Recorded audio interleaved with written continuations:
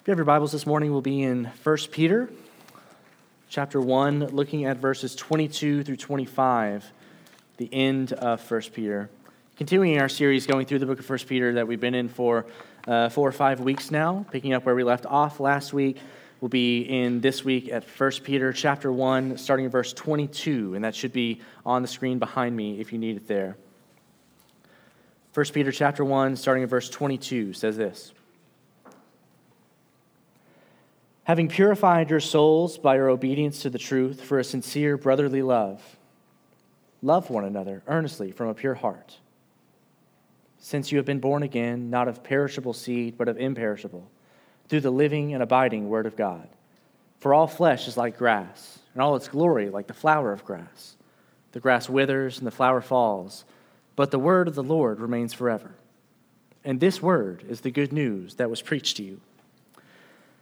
Philadelphia, Pennsylvania, is called the city of brotherly love because that's what that word means from the Greek. Philadelphia, love of the brother or the brethren. It's the same word used by Peter when he talks about brotherly love here in verse 22. But for people who know that that's the nickname of that city, that's the nickname for Philly, it's almost always used as an ironic joke. Philadelphia's reputation isn't typically marked by brotherly love. Let's just think about the realm of sports and use those for examples. Philly fans are known for being particularly brutal to opposing teams and even their own teams whenever they aren't playing so well.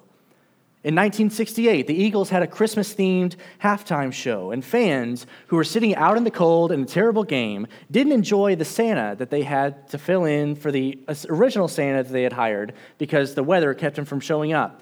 So they got tired of this Santa during the halftime show and started making snowballs out of the snow that they were sitting on and just started pelting this poor guy who showed up the last second in a Santa costume to be Santa, to bring joy to all of this entire stadium.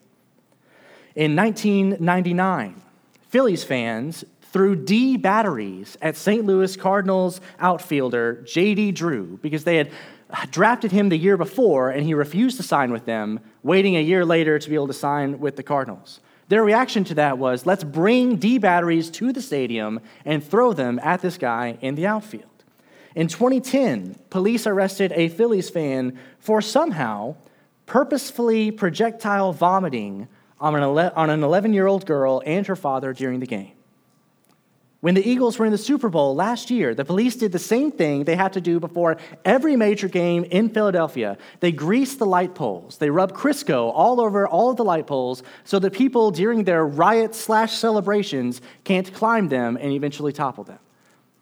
That is the city of brotherly love, Philadelphia, Pennsylvania. That may not be the perfect example of what love for one another looks like. That kind of culture, that kind of treatment of one another. But in today's verses, Peter gives 4 marks of Christian community. He shows us what a group of people who are marked by that kind of love, that kind of brotherly love for each other, are supposed to look like. So today, we'll see these 4 marks of Christian community in today's text. The first mark of Christian community that we can see today is that it is marked by an obedience to the truth. Christian community is marked by an obedience to the truth. Look at verse 22. Having purified your souls by your obedience to the truth. These verses continue with the section that we looked at last week in 1 Peter that started back in 1 Peter 1:13 where he says, therefore.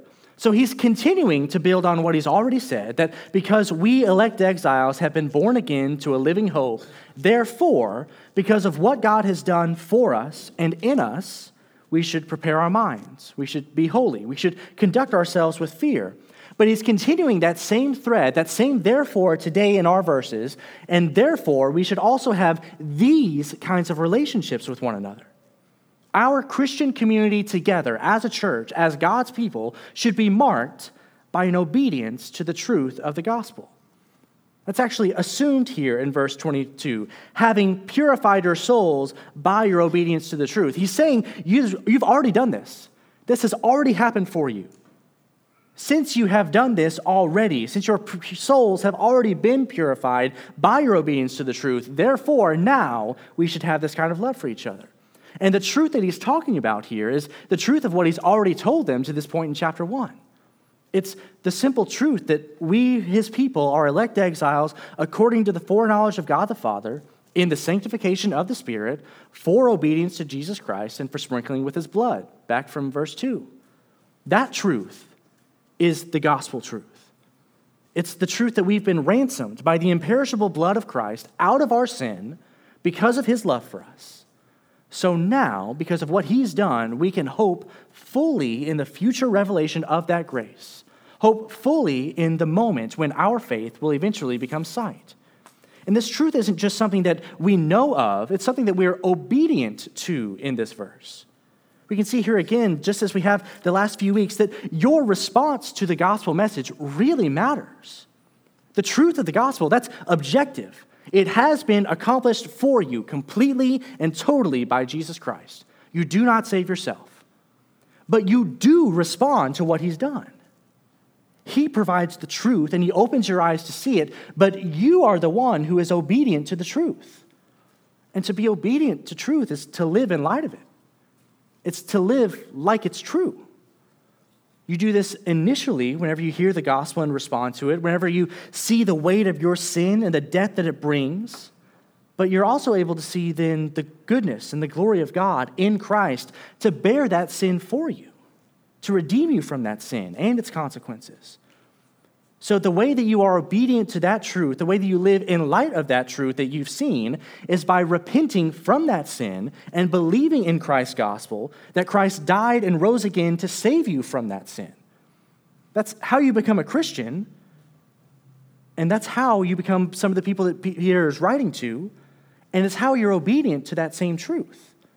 The one who's obedient to the truth, he's the one who stops his car when he sees the sign that says the bridge is out. The truth had been revealed to him, proclaimed to him. He's seen it, he's understood it, he's believed it, so he stops driving toward disaster. He doesn't keep going on the road over the edge of the cliff. If he were to drive his car off a cliff, it no longer matters whether he would agree, yep, the bridge is out. Whether he would think, yep, that sign was telling the truth. If he actually believed it, he would have stopped. If he believed the sign, he would have lived like the sign was true. So if you claim to believe this truth, you have to be obedient to it by repenting of your sins and trusting in Jesus Christ for salvation from those sins. And that obedience to the truth, that gospel message which you are obedient to, that results in a purified soul within you. Having your soul be purified by your obedience to the truth. Now, we have to be careful here not to take this meaning to a place it doesn't go, as if you somehow save yourself by your response, that you're the one who purifies your soul because you did the right thing. That's not what happens. Salvation is a gift and work from God. But the result of your obedience to the truth, the result of you living as if the gospel is true, the result of you repenting and believing in Jesus Christ for the salvation of your soul, you being saved by grace through faith, the result of those things is a purified soul. Because you've been saved by Christ, now your soul, which was red with sin, is now as white as snow. You've been purified. None of the former sins, none of the terrible actions of your old self apply to you anymore. Peter's saying that a Christian community is marked, first of all, by it being made up of people who are obedient to the truth, by being made up of people who are Christians. The group of elect exiles, his audience here, those are Christians. Those are the people who make up a Christian community. If you today in this room are a non-Christian here, you need to recognize that I'm not actually talking about you right now, though I hope that I am talking to you right now. These marks of Christian community, a soul purified by obedience to the truth, though they aren't yours yet, they could be. They could be today. If you'll respond to the gospel today, if you'll be obedient to the truth today, live like it is true, and therefore repent of your sins and believe in the gospel of Jesus Christ, then all that we're talking about in terms of Christian community, all of that is open to you. You can be a part of this same group which enjoys these same privileges and is marked by these same things. A church should have clearly defined boundaries. We should know exactly who is and is not a member. We should have a rough understanding of who is and is not a Christian because we have our membership. But crossing that boundary from non-member to member, that should be what we earnestly hope and desire for everyone here. If you're not a Christian, then be obedient to the truth. If you are a Christian, then join us. Become a member of our Christian community so that you can be a part of these marks with us together. The way that you do that here is by signing up for the membership class I talked about earlier. You go through the process. You learn about us. You conduct an interview where you just are able to tell us your story. You're able to tell us who Christ is and what he's done for you. And then you're welcomed in. There is a bar for entry, but man, we try to put that bar as low as we can while also emphasizing how important it is that you go over that bar.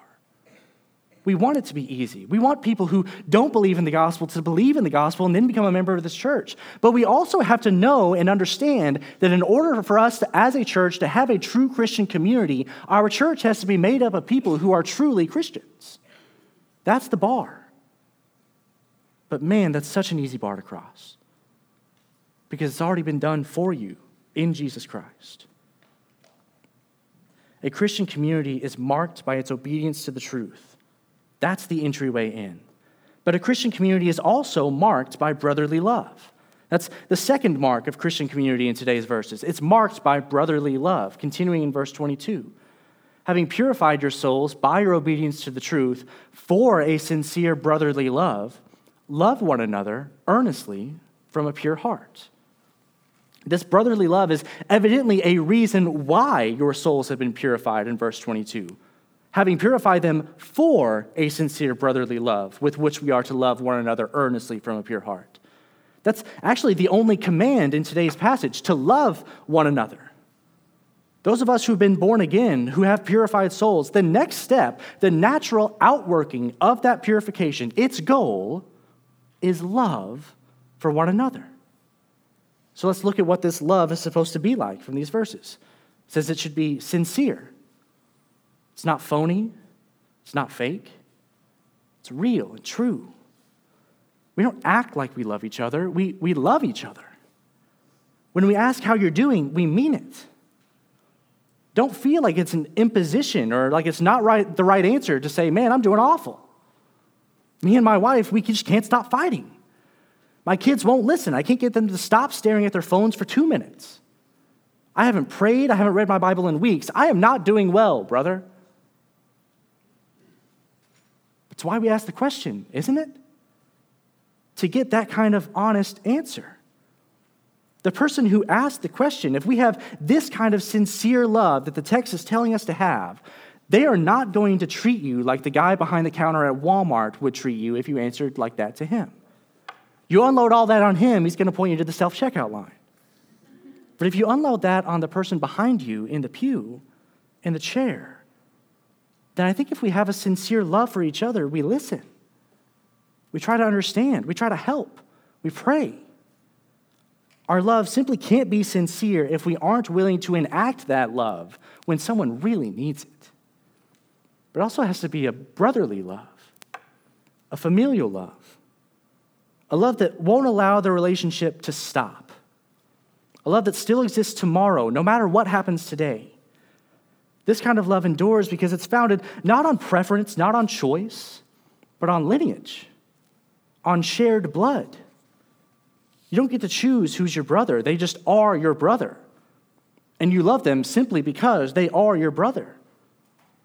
You don't love them because they're cool, because they're perfect, because they're everything you think they should be. You simply love them because they're your brother. And that's the same love that you should have for fellow Christians. You may not have chosen them to be members of this same church. If it were up to you, maybe the membership bar would be a little bit higher, just enough to keep them out. You may not have chosen them to be saved by God. You might wish that they were different in 100 ways. But the people in this room, the members of this church, are your family. So you should love them with a brotherly love that doesn't stop.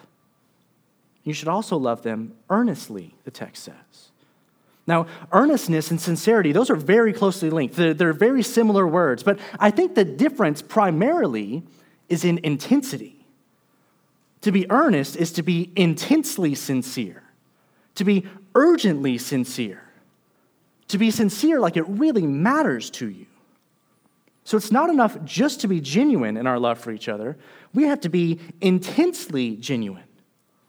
To carry through the example from a minute ago, the guy who asks how you're doing and is sincere, he can just say it. Just say, "Morning, how you doing?" He might truly mean that. And if you do respond with the kind of despair that I talked about, if he loves you, I think he'll respond accordingly. But let's be honest, most people who ask that, even if they are sincere, they're not necessarily looking for that kind of honesty. He'll sincerely take it if you give it to him, but he'd rather you just say, "Yep, can't complain," and keep walking. That sounds like a perfect response to him. But I think the earnest man doesn't just respond appropriately, he asks urgently. He sits down next to you in the chair, he looks you in the eye, and he says, "Hey, you seem a little on edge. When you were in class, you seemed a little bit shorter than you usually do. Is everything okay? How are you doing? How are the kids? Are they okay? Or how are they doing in school? What about your marriage? Tell you what, let's get lunch this week, and we can talk about what's been going on. We can talk through some of this and see if I can help." Do you see the difference there? Sincerity, I think, is present in both of those options of just how are you doing and what I just said. But one of them is simply sincere, and the other one is earnest in their sincerity. I think it's roughly the same question. You might have roughly the same response whenever you unload on him, but one is sincere, which is good, but the other, I think, is meeting this requirement of our love being earnest. And we should be earnest. This love has to also be pure. It can't be mixed in its love and affection for your fellow believers. It's pure because it comes from a pure heart. And of each of the four of these, I think pure is probably the hardest to enact in a Christian community. Sincerity isn't easy, but we at least know what it looks like. It doesn't really require that much of us, just to ask a question and to mean that question whenever we ask it. A brotherly love, that's fairly easy to meet whenever you just get the requirement through your head. That it just means it can't go away. It doesn't stop no matter whatever it is they do. It's not always great. It's not always your brother's wedding day. Sometimes you're jumping on the trampoline and he breaks your nose. But as long as you're still brothers afterwards, the next day, you've met that requirement. Brotherly love, you've got it. Even earnestness, that kind of sounds like something you can accomplish with just enough intentional effort. Okay, I won't just be sincere, I'll be urgently sincere. It sounds like you can try hard enough to be earnest. And even just you trying hard enough is a sense of earnestness in itself. But purity, a pure love that you don't have to grit your teeth to get to. You just love them. There's no mixture there. It's love all the way down. There's no layers of disdain or dislike. Even for that guy, whoever that guy is. Man, that's hard. Loving with a pure love from a pure heart takes a pure heart. It takes a new heart given to us by Christ, which allows us to love each other in this way. And can I just be real honest with you for a second? We Christians tend not to be very good at loving each other like this.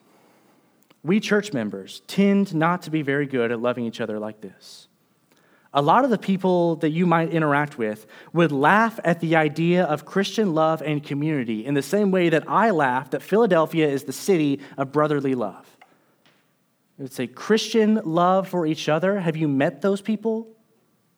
Have you been to one of those churches? The simple truth is we're still sinners. We still sin. So when you get a bunch of us in a room together, guess what you end up with? A bunch of sinners in a room together committing sins against each other. Now, we're supposed to have this kind of love. We're commanded to have this kind of love. But we're just bad at it. And if you're sitting there thinking about someone else who is bad at it, let me just ask how much you're loving them by those kind of thoughts. How much are you loving them by keeping a record of their wrongs? By not giving them the benefit of the doubt? How much are you loving them by assuming the worst in them? Let me ask, if you deal with other people in this church, if the way that you do that is by having a problem with someone and then talking to everyone else about the problem with them before you go and talk to them about the problem you have with them, I don't think you're loving them with a pure heart. I think at best, you've gossiped. And I think if you said anything that wasn't true, you've now slandered. And I get you might be sitting there thinking that that happens in other churches. That doesn't happen here. We would never do that. And let me just tell you, you're wrong. It absolutely happens here. We are sinners in this room just like they are in all the other rooms at 11 o'clock on a Sunday morning. It does happen here. I've seen it happen here. So when I say we're bad at this, I mean each and every one of us individually are bad at this. And if that's you, and I think it is, then I think you need to repent. You've sinned. You have treated the person in the pew behind you in a way that you are not supposed to treat them.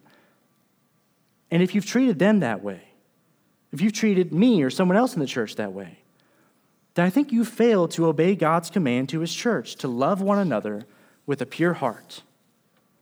And do you know how I know that? Because as I was reading and studying for the sermon this week, man, I had to repent as well. I was reading and thinking, oh man, I don't think I've done that. Sincere, maybe. Brotherly, I guess, I'm still here. Earnest, sometimes. Pure, oof. Man, pure is hard. I was convicted of all the moments that I haven't loved you purely. We're bad at this. But I think we have to pursue the good design of God here in this thing that we're bad at, specifically. Because Christ said that our love for one another is how the world is going to see that we love him. John 13, verse 35 says this, "By this all people will know that you are my disciples, if you have love for one another." So he's saying that the clearest, the most obvious and necessary mark of Christian community is love for each other. And the only hope we have to meet this mark, I think, is to remember the first one. You see, we entered this community by obedience to the truth, by repenting of our sin and trusting that Christ's blood covers every sin that we commit. So for you and for me, we who fail to love each other so often, the way that we entered this community should now be how we remain in this community. Repent of the sin of failing to love each other. That's what we should do. But we should also trust that Christ's blood is enough to cover even that sin too. But the mark of a Christian community is that it should love one another with a brotherly love. The third mark of Christian community that we'll see today is a common DNA. Christian community is marked by having a common DNA with each other. Verse 23, "Since you have been born again, not of perishable seed, but of imperishable, through the living and abiding word of God." So this is the reason why we are to love each other with a brotherly love, because we are brothers. We have all been born again into God's family. We are all now heirs of God and fellow heirs with Christ. So these people, we are the family that we have. But let me take this idea just one step farther. Families are created by blood. You're born into it. But families are also marked by a distinct kind of culture. Your DNA is what determines what you look like, your traits and your features. So your family directly impacts how you act and how you look, both what you do and the way you do it. So for we who are in God's family, the church, we should have a certain commonality among us because of that shared DNA, because of that shared family culture that we've inherited. And that shared family DNA, those traits of who we are as a people, they have everything to do, again, with how we came into the family. Since we've been born again of the imperishable seed, which we saw last week was the precious blood of Christ. So who we are now is a family that has become a family that continues in our family culture through the blood of Christ. We should be a gospel people with a gospel culture. That's what we do, and it is who we are. When we gather together, we gather to worship the God who saved us through this gospel. When we serve as a response of obedience to the God who has already done everything we needed him to do through the gospel. You see, we are not primarily a hymn church, though we do sing hymns and we will sing hymns. We are not primarily a small church, though we do have close bonds, and if you're categorizing us, you would say we're a fairly small church. We are first and foremost, ultimately, a gospel-centered church with a gospel-centered community because that is what makes us a gospel family. That's what makes us a church. That shared DNA of the gospel, that's what marks us as a true Christian community. Even as we might have other things that come along with that, things that we enjoy, things that are distinctive to us. The gospel is the one thing that is absolutely distinct about us. But the final mark of Christian community in today's verses is that a Christian community is built on the Word of God. We're built on God's Word. Pick back up in verse 23. Since you've been born again, not of perishable seed, but of imperishable, through the living and abiding Word of God, for all flesh is like grass, and all its glory like the flower of grass. The grass withers, and the flower falls, but the word of the Lord remains forever. And this word is the good news that was preached to you. See, we began in the Word. We were born again through the living and abiding Word of God. When you became a Christian, it was because you heard the Word of God given to you. Your parents may have prayed next to you and answered your questions at bedtime one night. You may have walked an aisle at VBS or after a church service, but what caused you to respond was the Word of God, His truth spoken to your heart. And that doesn't happen only in specific ways and in specific places. That is something that is given to you through someone else preaching those truths to you. That's how you begin. But it's not just how you start, it's how you continue. For this same Word of God is living and abiding. The life it gives is what caused you to come to life, to be born again. And that life continues. It abides in you even now. So just as you began in this new life through the Word of God in His gospel, you now abide. You continue in that same Word. And you're able to continue in that Word forever because that Word will also continue forever. It's never going to go away. Peter here is quoting from Isaiah chapter 40, verses 6 through 8, and he says, a voice says, cry. And I said, what shall I cry? All flesh is grass, and all its beauty is like the flower of the field.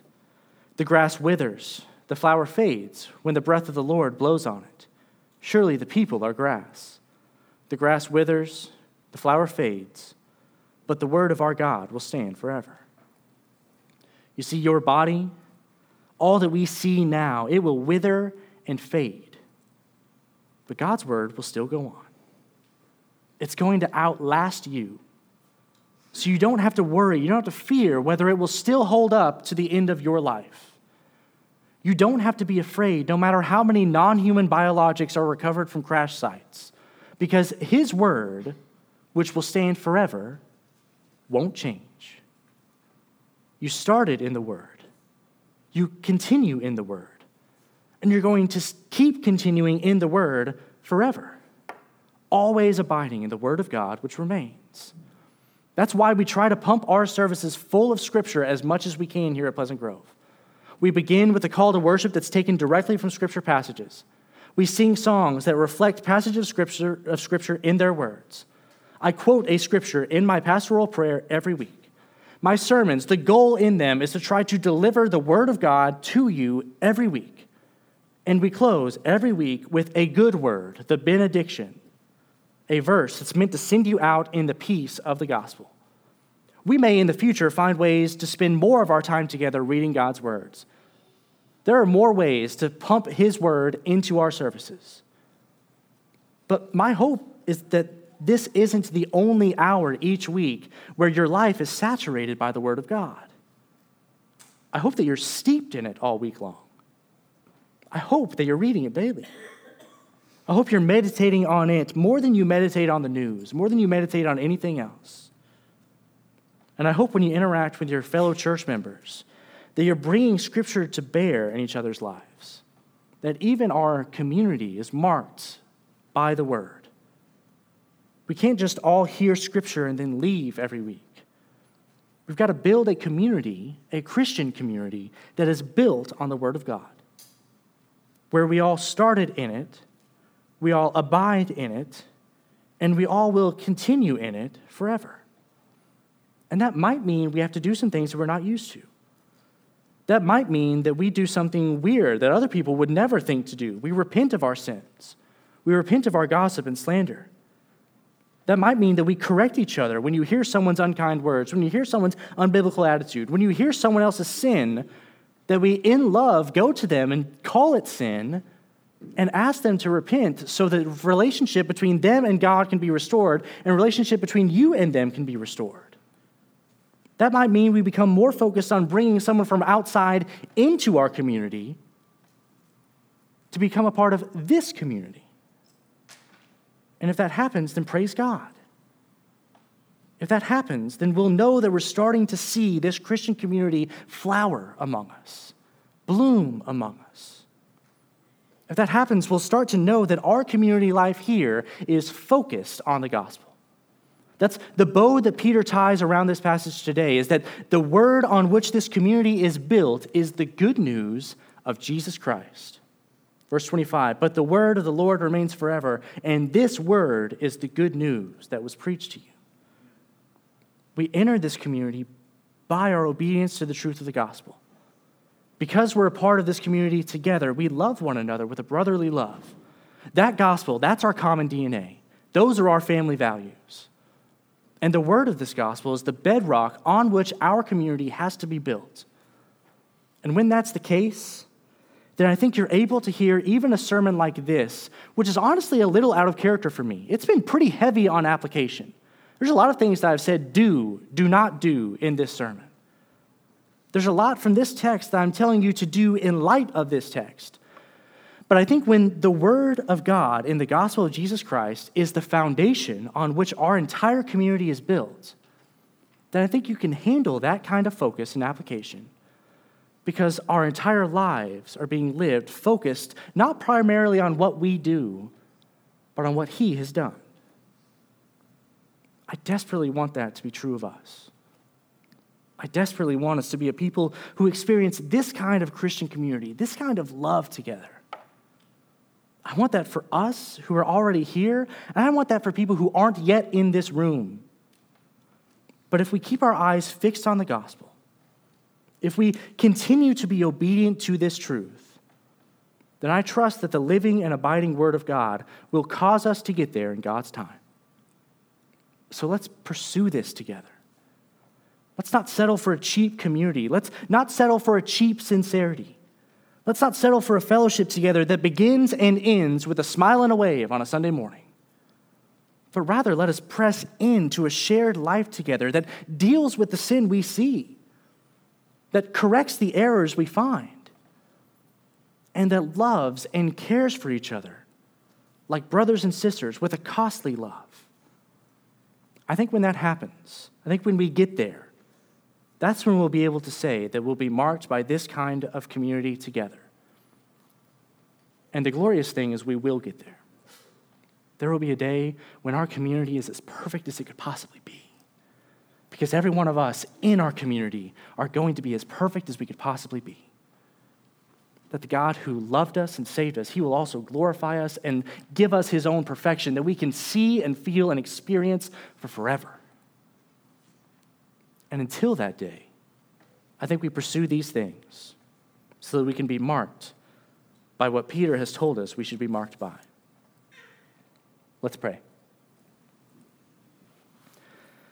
God, thank you for this day. Thank you for all that you've done for us, Lord. Thank you for the chance to be able to gather together with your people. Thank you for these people. Thank you for the gift they are to each and every one of us. Thank you for the chance to be able to enact this kind of love in this kind of community.